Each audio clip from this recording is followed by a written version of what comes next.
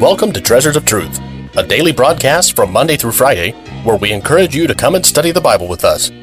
Treasures of Truth is a ministry of Treasure Valley Baptist Church in Meridian, Idaho. Your host is Pastor Rick DeMichael. This week, we're airing a message entitled A Christian's Righteousness.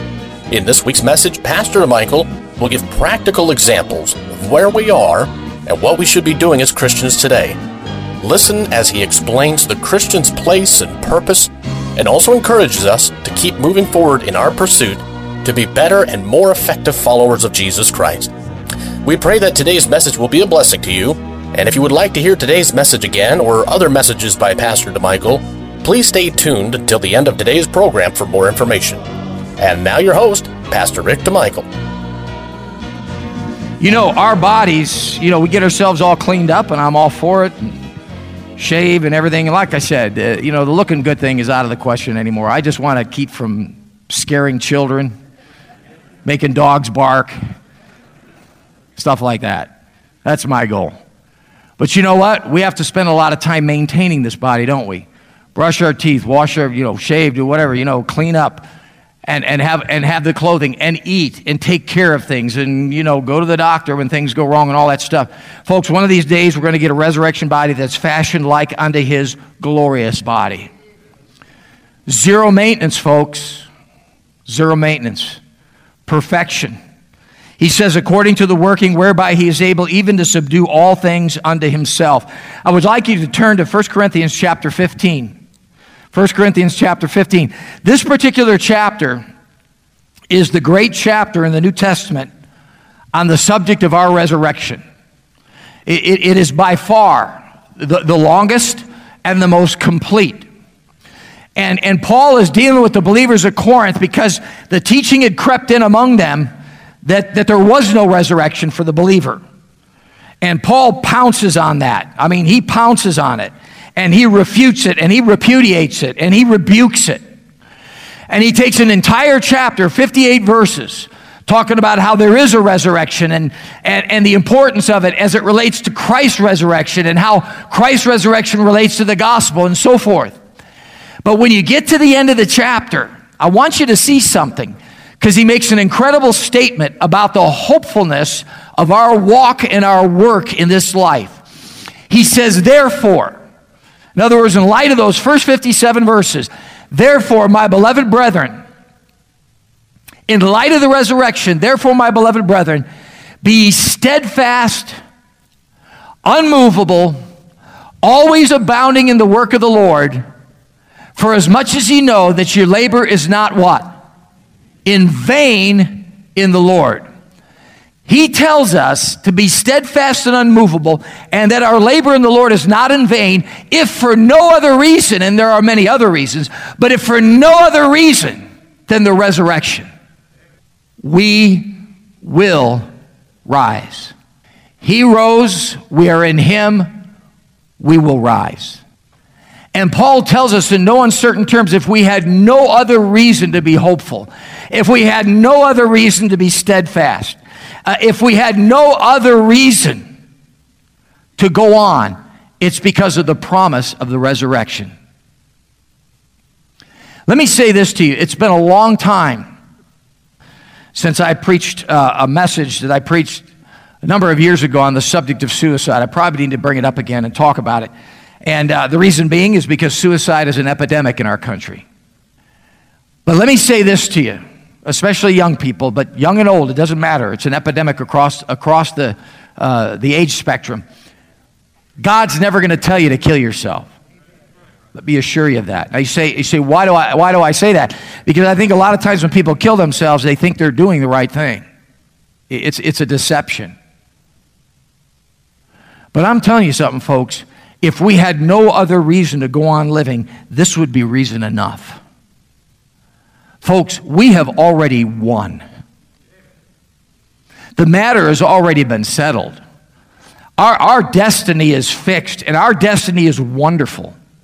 And Paul tells us in that great chapter, 1 Corinthians 15, he ends that chapter by saying, look, just because of the resurrection, therefore, my beloved brethren, be steadfast, unmovable, always abounding in the work of the Lord, for ye know For you know that your labor is not in vain in the Lord. It's not in vain, folks. Our lives are not in vain. How many of you have ever gotten discouraged? You ever got discouraged? Come on, every hand go up. Come on. The rest of you didn't understand the question. Of course. And what's at the root of discouragement? Vanity. What's the use? What am I accomplishing here? I'm not getting anything, or whatever, fill in the blank. But it always comes down to that. And Paul says, your labor is not in vain in the Lord. Your life is not in vain in the Lord. Go on for him and be hopeful. Be hopeful. As Paul ends this chapter, he ends it on a wonderful note by saying, for our conversation is in heaven, from whence also we look for the Savior, the Lord Jesus Christ. We're heavenly minded. We're waiting for him to come back. And by the way, the return of Christ isn't about us leaving, it's about him coming. It's not about escapism. Now look, don't misunderstand. Getting my resurrection body in a moment, in a twinkling of an eye, and being taken to heaven and leaving all the troubles of this life, that's a very appealing thought. But it's not about our departing as much as it is about him returning. It's about seeing him. It's about being with him. Our conversation is in heaven, from whence also we look for the Savior, the Lord Jesus Christ, who shall change our vile body, that it may be fashioned like unto his glorious body, according to the working whereby he is able even to subdue all things unto himself. All kinds of theories about that resurrection body. The bottom line, it'll be like unto his glorious body. When he came to the disciples after the resurrection and his ascension, when he came to the disciples, he could appear and disappear at will. He could walk right through walls.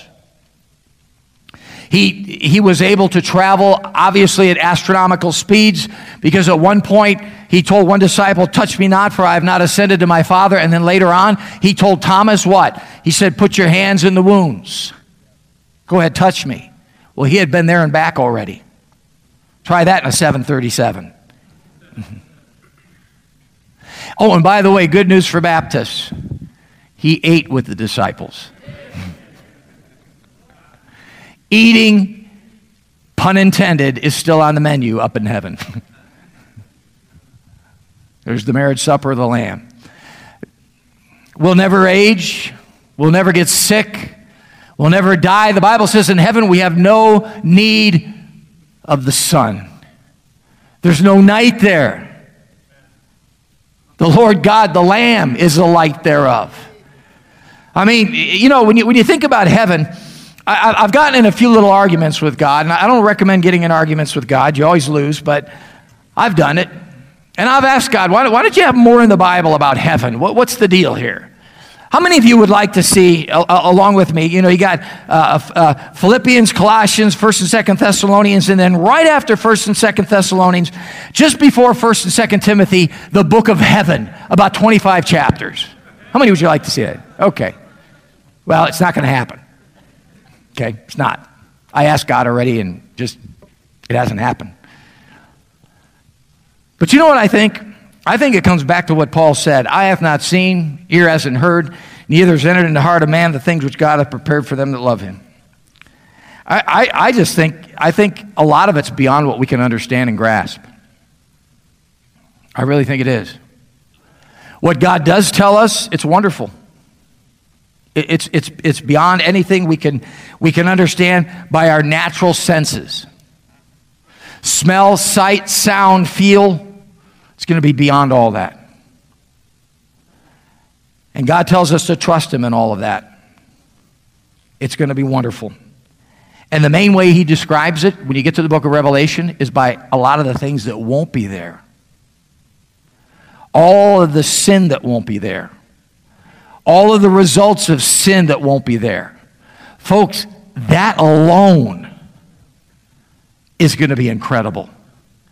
But then add to it the presence of God, his people, the angels, the beauty of heaven. And folks, I'll tell you what, book of heaven or no book of heaven, like Stephen said earlier here, we'll praise him for eternity. We'll praise him for eternity. You go to Revelation chapter 4, and you see those 4 and 20 elders, and you see those beasts in front of the throne of God that have all those eyes and everything, and all they do day and night, according to the Scripture, is they just praise God. They just repeat over and over again, holy, holy, holy, Lord God Almighty. And you know, people would be tempted to think, well, wouldn't that be boring? Not for a second. I'm telling you right now, if you could get with one of those 4 and 20 elders or one of those beasts before the throne and say, hey, would you like to switch places with me? I got tickets to the Super Bowl. They'd laugh at you. They wouldn't trade places with you and me for nothing. You say, why? They're right in front of God. In thy presence is fullness of joy. At thy right hand, you ready for this? Are pleasures forevermore. Any pleasure that you can experience in this life is going to be a cheap imitation of what we're going to experience up in heaven. It's beyond what our senses can even grasp. We want to thank you for joining us today for Treasures of Truth, and it is our hope and prayer that today's program was truly a blessing to you. You've been listening to a message entitled A Christian's Righteousness by Pastor Rick DeMichael, and in this week's lessons, Pastor DeMichael has addressed a pertinent concept for the Christian, which is the fact that our righteousness lies in the finished work of Jesus Christ. By all means, the Christian is to continually strive to be what we ought to be for the Lord, but we should also realize that despite any current circumstances, we are fighting a winning battle. Christian listening today, remember that we are on the winning side. The world and the devil want to paint a different story, but keep going on for the Lord, because ultimately, God will have the final say. And as we mentioned at the beginning of the broadcast, if you would like to hear this or other messages by Pastor DeMichael, feel free to visit our website at tvbc.org. That's tvbc.org, and you can also visit our YouTube page and follow us on Facebook for more information. Treasures of Truth is a ministry of Treasure Valley Baptist Church in Meridian, Idaho, and we would love for you to come join us in our services. Our services begin with Sunday school at 9:30, followed by the morning service at 10:45. We also have a Sunday evening service at 5:45. And of course, all of the services have fully staffed nurseries available for young children, as well as interactive and exciting kids programs for all ages, including junior high, high school, and college age groups. And don't forget our Wednesday night service at 7 p.m., which has the Master's Club program during the school year for the kids and a Bible study at the same time for the adults over in the main auditorium. We hope to see you soon, and may God bless you.